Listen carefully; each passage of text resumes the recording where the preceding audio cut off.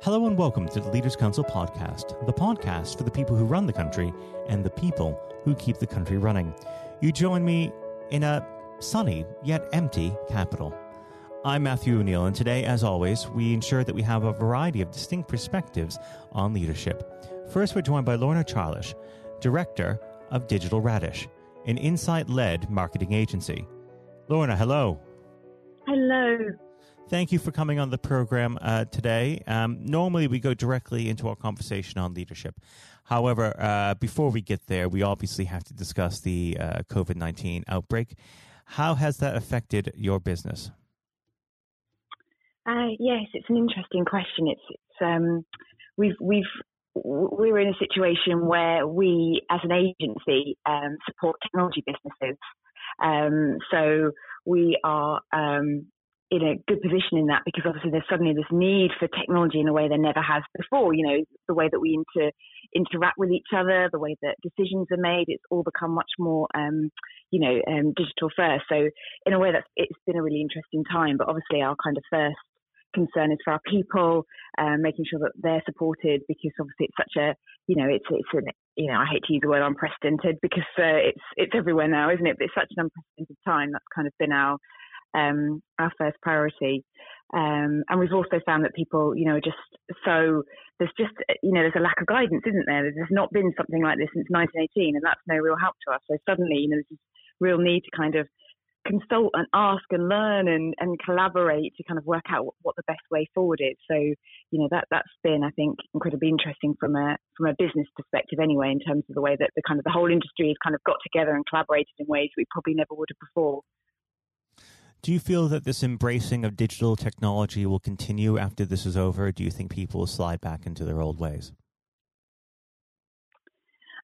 I think some of the innovations that are being made at the moment will, continue to keep adding benefit. I think some of the ways that we work, everyone at the beginning of the lockdown, but we'll never need to go back to the office. You can let your office go. We're all going to work from home. It'll be amazing. And I think about 3 days in, everyone's like, right, I'm going stir crazy. When can we actually have a meeting together and not be shouting at each other across, Zoom connections, saying, are you there, type thing. So, I think it's a mixed bag, definitely. I mean, things will never go back to the way they were, but equally, I think it's also taught us about how much we value that face-to-face interaction. We're social beings, aren't we? And technology is a wonderful thing. And when I think about previous pandemics in the 20th century, and they had to do that, writing letters and waiting to get a letter back and all this kind of thing. It's amazing that it's there, but it definitely can feel like screen overload after a while, can't it? It can, and I feel like I've had more out-of-hours connection with my coworkers since this has begun than I normally would have under the normal circumstances. So it's a rather interesting time, of course. We should move on to leadership. I always like to start this part of the conversation off by asking a very simple question. What does the word leader mean to you? Yeah, so I really like this idea of servant leadership, which kind of sounds like a contradiction in terms. But I like this. I think it's a theory by a guy called Robert Greenleaf around this idea that actually true leadership isn't necessarily about the power that you have. It's about the ability that you have to shift power to others, and that listening and empathy and kind of awareness that means that actually the people that are around you have their own autonomy and their own leadership built into them, whatever kind of function that may be, rather than the leader themselves embodying that sense of leadership and power. I know that sounds a little bit kind of contradictory, but I quite like that idea. Kind of like an anti-leadership, if that makes sense. No, it does. It does make sense to a point. Now, to a point. Well, no, everything goes to a point, of course, because things are different for every situation, aren't they? Now, do you feel that you require different forms of leadership for different times in your life? Yes, I think so. And with different people as well. I think that was one of my sort of first biggest leadership mistakes, was thinking, you can have a leadership style and you can apply it. But actually it has to flex so much, doesn't it, based on the individual that you're with when you have that opportunity. Obviously, if you're leading a country, it's much harder to do that. But, in a business like ours, where we can afford to kind of flex that leadership based on the kind of the individual's own needs and their kind of what they respond to, I think is really important. And over time, yes, definitely, I think, there's been times when you sort of need to be a little bit more directional when you can afford not to be about COVID-19. I think it's been fascinating, hasn't it, seeing these different leadership styles from different people across the globe. It's almost like this incredible insight into leadership techniques, and then you kind of can directly see how well they work, almost, in statistical feedback day by day. It's fascinating. Now, of course, leadership doesn't come out of thin air. It comes from somewhere. Let's go back to the beginning of your career when you first started out your working life. Were there any particular influences on you, whether they be a particular individual or a set of circumstances that really shaped you as you are today? Yeah, I think I look back at my career, there's three key people, I think, who sort of supported me and mentored me and gave me promotions probably before I deserved them. I remember my first boss, Jane Spooner, she used to do this thing where she'd invite me over to a desk and say, "What do you think about this? What should we do about that? How do you think that could be improved?" So I trotted over there thinking, she's, desperately interested in my opinion, and I'm coming over to help. And it took me a few years to realize it was a training technique. She was getting me to think through problems. She was getting me to, kind of training me up to do her job almost without realizing it. And I always remember that. Whereas now my team are really suspicious when I invite them over to give their opinion, because they're like, "Is this a management technique?" Like, so you've carried this on? Yes. This kind of a sense of, she was very much doing it to mentor me, but also this idea that the more voices and thoughts and opinions you can have to make a decision, the better it's going to be. And that's something that I've definitely carried through into Digital Radish now. I like to make sure that everybody has a view, can, where appropriate, can express their views, can have an input, and actually thinking that there's more senior people always have the better viewpoint is a mistake. I think that. Well, something must be working well, because you have 2 B2B marketing awards. You're in the top 100 of the UK startups. How do you keep your employees motivated to such a high degree of success? Oh, thank you. Yes, I think, for a business like ours, we don't have a product as such. Our product is our people. We're only as good as the latest campaign we run, the latest piece of messaging we do or creative we do for our clients. So it is all about keeping those really, really, really talented people. And how do we do? I think, we've supported from within. So we've never used age as a barometer of when somebody should or shouldn't be moved up, paid more, recognised. We've always been very, very meritocratic. And I think we've kind of had real faith in them, real belief in them. I think if you've got someone in your team, you need to think the absolute best of them, trust them, empower them, give them autonomy, let them run with things, never stand in their way, make it clear that you think their time is valuable, all of those things. And I think it's, we've managed to create a team of people who are so innately motivated. Like, I would never have to, check that they were working when they were working from home. Like, that thought didn't even enter our minds, because they're such motivated people. And I think that kind of culture of kind of faith and trust is really, really important. And I think the downside of that is, when somebody isn't like that and they're not that kind of person, or they're not engaged in the vision, they don't want to be there, and they don't, think on a Sunday, I'm really looking forward to coming to work tomorrow, then you almost need to have those conversations quickly, because I think the worst thing you could do is have somebody as part of a team like that who sort of isn't really enjoying it, isn't really contributing, and you need to kind of act on that quite quickly. So I think it is about that. And I think it's really important to me that, people do wake up on a Monday and they want to start working. I think life's too short, isn't it, to not have that in your life. And that was very important to me and to my business partner, Renee, when we set up the business. That's kind of a core belief, really, that we need to enjoy our work, and that, life's too short to do anything that doesn't inspire you and that you want to do. Well, life is not the only thing that is too short. Our time together has finished. It'd be great to have you back on the program at some point in the future so we can have a much more in-depth conversation. But before I let you go, what does the next 12 months have in store for Digital Radish? It's a very good question. Well, we had a growth plan. We had 22% growth projected. We knew what sectors we were going to focus on. We had a good, that's all. That sightline is kind of been blown out of the water with COVID-19. So yes. I think it's first looking after our people, making sure that they're supported through all of this. Then I think it's working out the best ways that we can really help our clients as well as an agency, what kind of do to contribute in a kind of more wider sense, because we can't make ventilators, but there's still lots of things that we can do as an agency that does creative campaigns, communication. So I think that's... Well, Lorna, I'd like to wish you and your team the best of health and the best of luck in the coming months and years.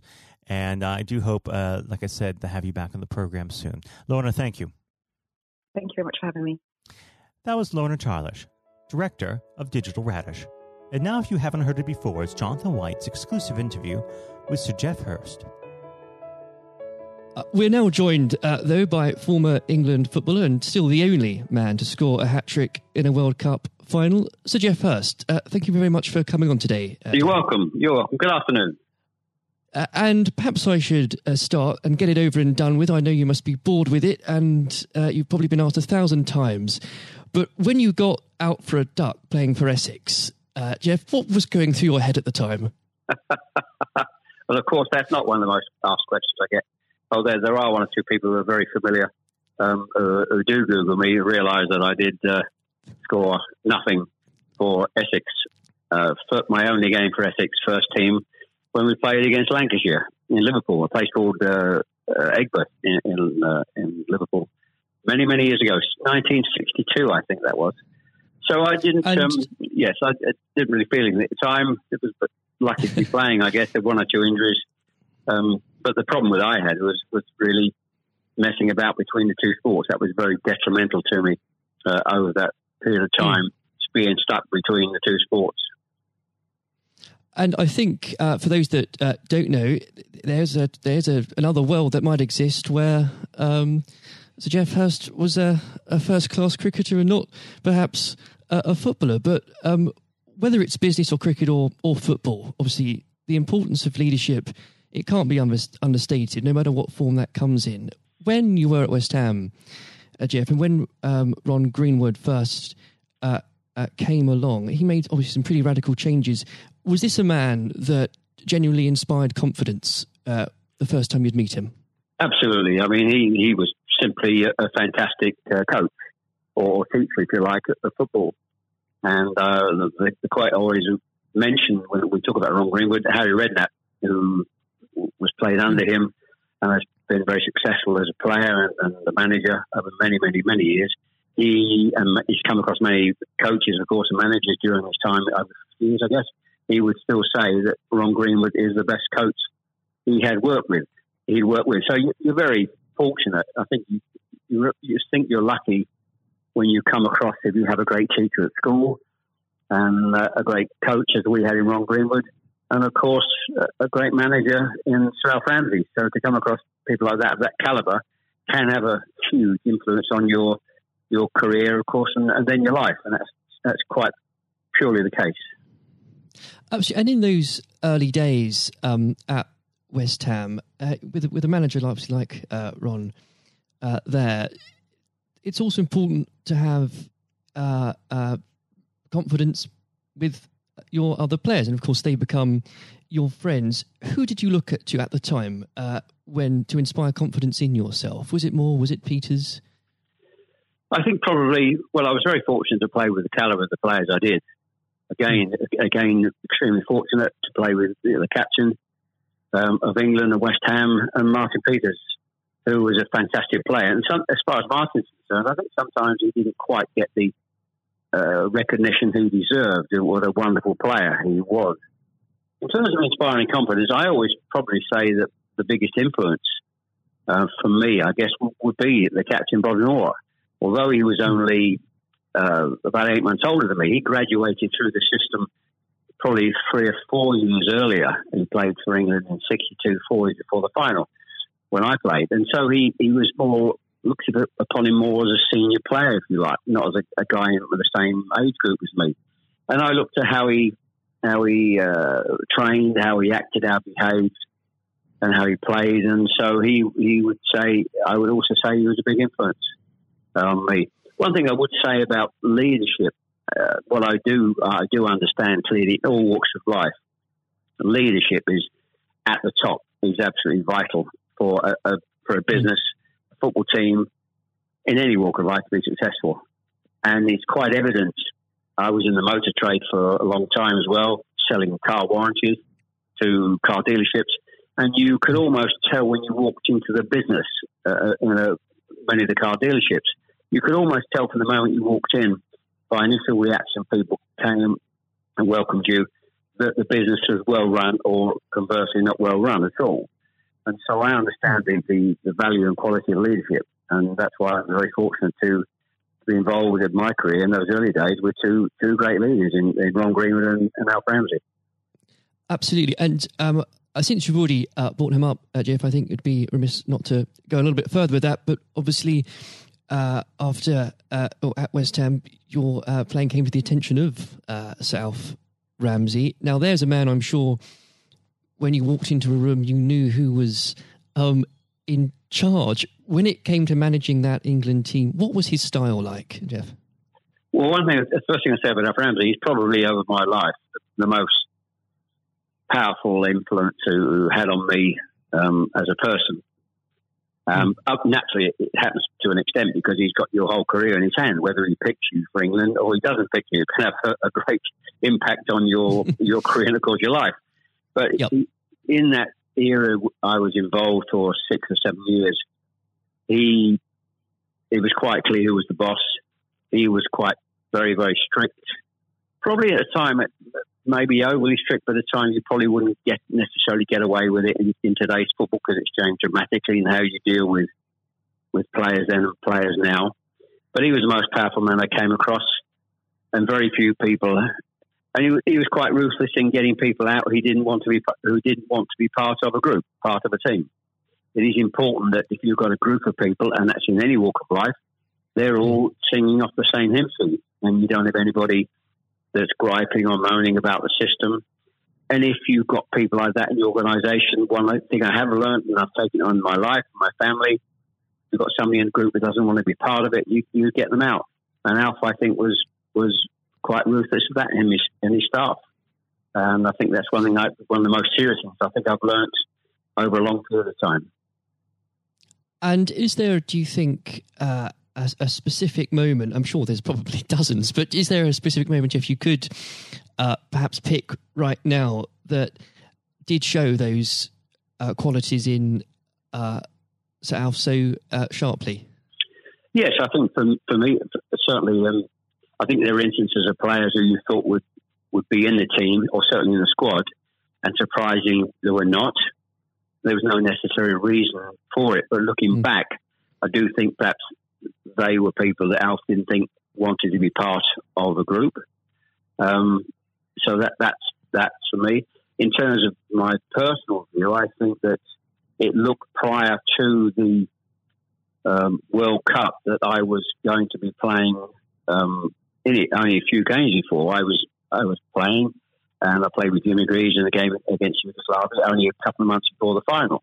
And it looked at that stage as if I was going to be playing in the team.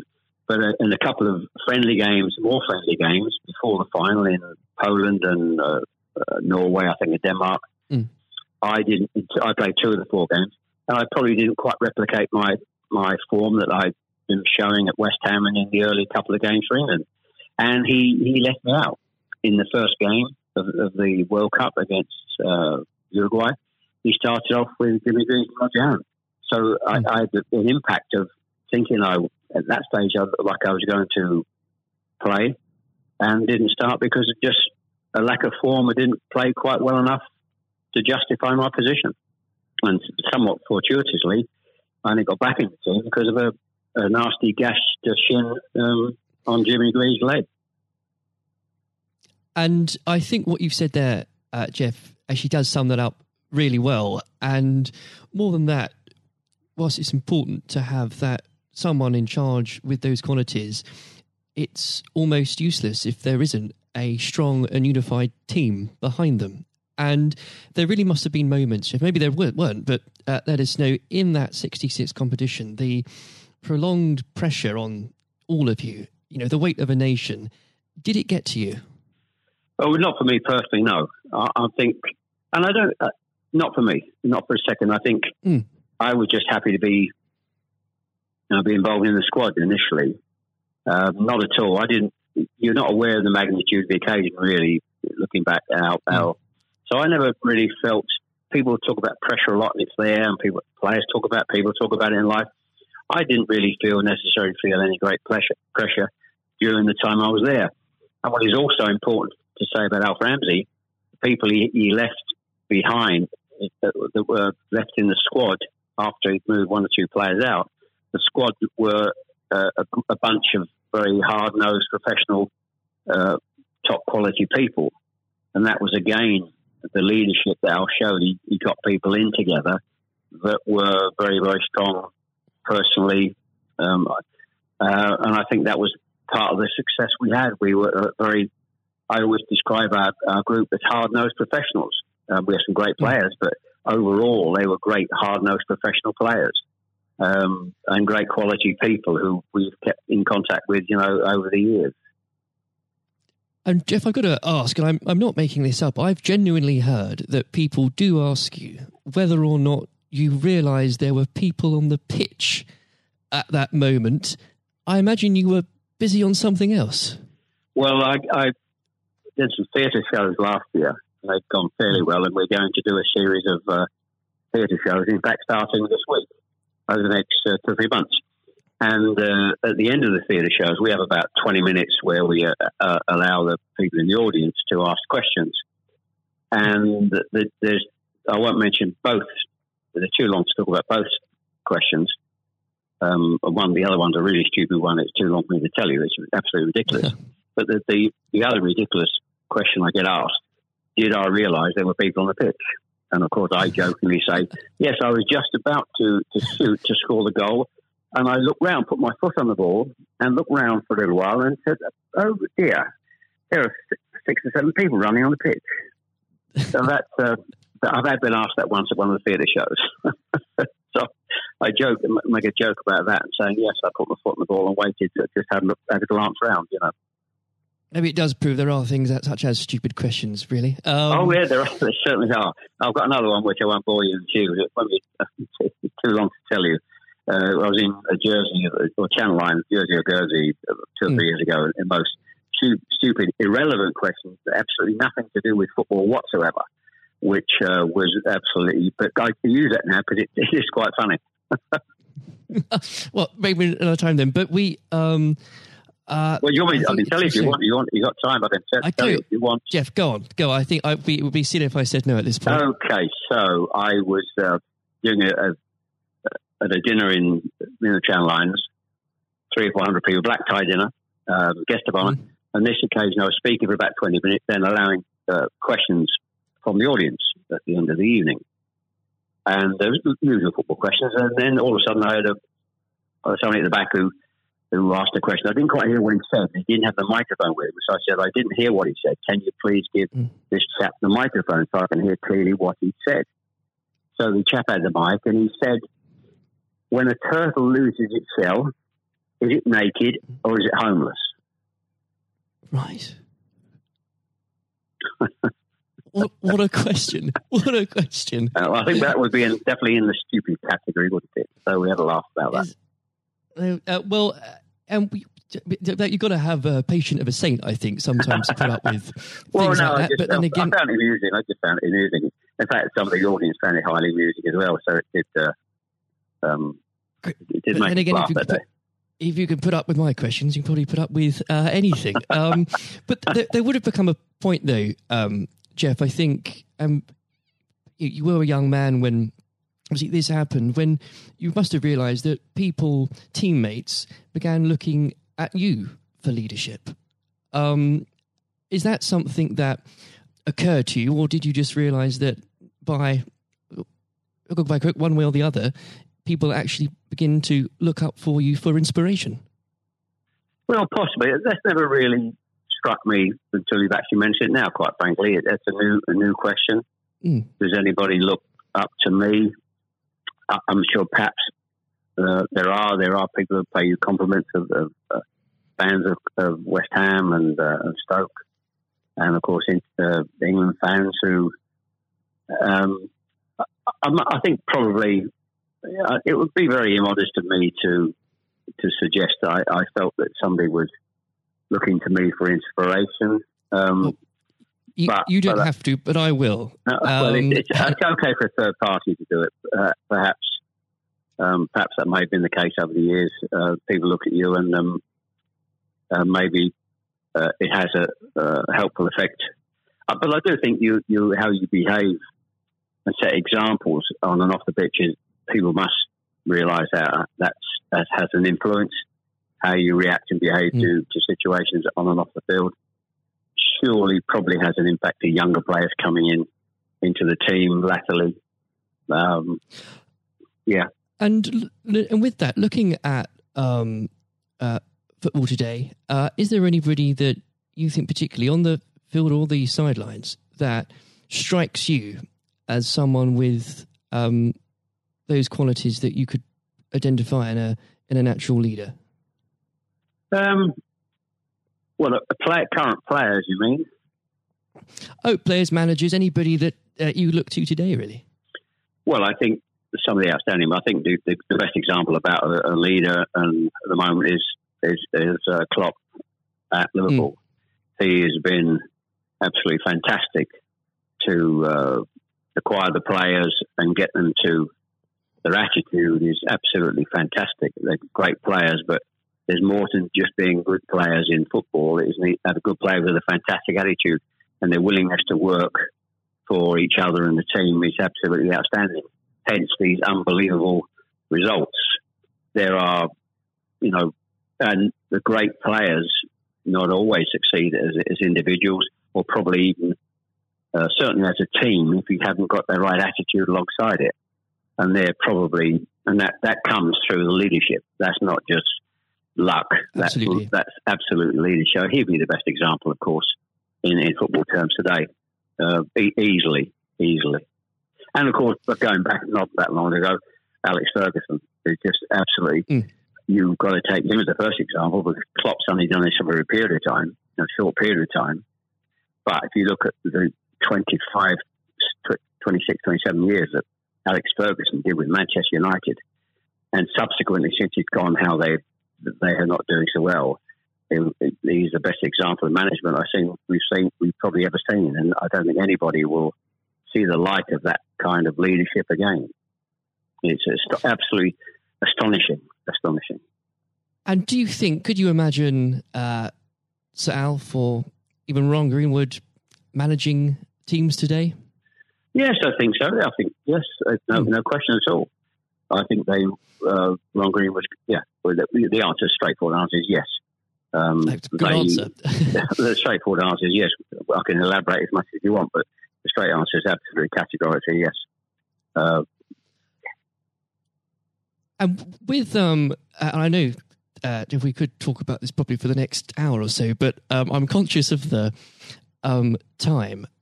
Looking back through your playing career, perhaps especially your time for England, who was it that struck you more than anyone else on the pitch that displayed qualities of not just leadership but companionship and level-headedness that you think that have stuck with you all these years later?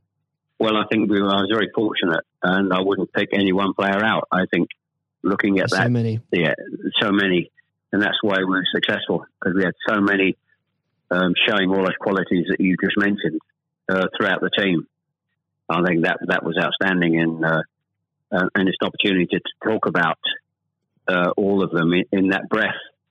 And there was nobody. And going back from an earlier question for me, all hard-nosed professionals, good teammates, good socially, and that's why we kept in touch with each other on our golf days every year up until about 5 years ago. Of course, with the sadly dwindling numbers, we still got on. Our wives got on all together all those years later. It didn't just finish after '66. That reunion, that camaraderie, that team spirit, getting on with each other lasted for a long time. And I wouldn't. When you put those questions and how you categorise those, I would pick every one of the 11 players who you put in that category that were like that. There was nobody else. They were all outstanding. And I think that was a big part. I can't stress how big a part that was. And I've said that many, many times for the success of the team. We have some great players. We have some great players, of course. But without the attitude alongside that, going back to an earlier question, we wouldn't have been as ultimately as successful. Exactly. Without that, the whole will never be greater than the sum of its parts. But with it, yes, the word is team. The word is team. Absolutely. And I always use the word team when I talk. Sometimes together, everyone achieves more, and that's the same in any walk of life. That's fundamental.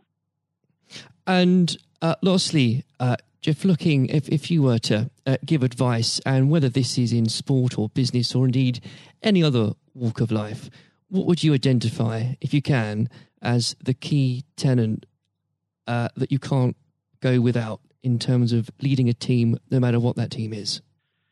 Single-mindedness, dedication to the job, thinking about that role, that job in leadership all the time. It's a huge part of your life. I don't think you can switch off when you're in business at the top level or sport at the top level. You may, have a couple of weeks holiday, but I'm even sure if these top managers and leaders in all walks of life are away on holiday on a beach somewhere warm, I'm sure they will not switch off for 2 weeks and completely not think about their role as the boss of an organisation. And I think you're completely focused. You're always thinking about things, thinking about improvements, and it's just dedication and tuning your life to being successful. Excellent. Well, Jeff, on that point, thank you very much for joining us today. You're welcome. Very good nice to have a talk about this and just go over the past and just refresh my own memory about the quality of the players I grew up with. Excellent. Another time, it would be great to talk again. Thank you, Jonathan. Thank you. This has been the Leaders Council podcast. Thank you for celebrating excellence in leadership with us. I have been your host, Matthew O'Neill. Until next time, goodbye. Thank you for listening to our podcast. The views expressed within the podcast do not reflect the views of the Leaders Council of Great Britain and Northern Ireland, its parent company or subsidiaries, members of staff, other guests, or any other person therein associated.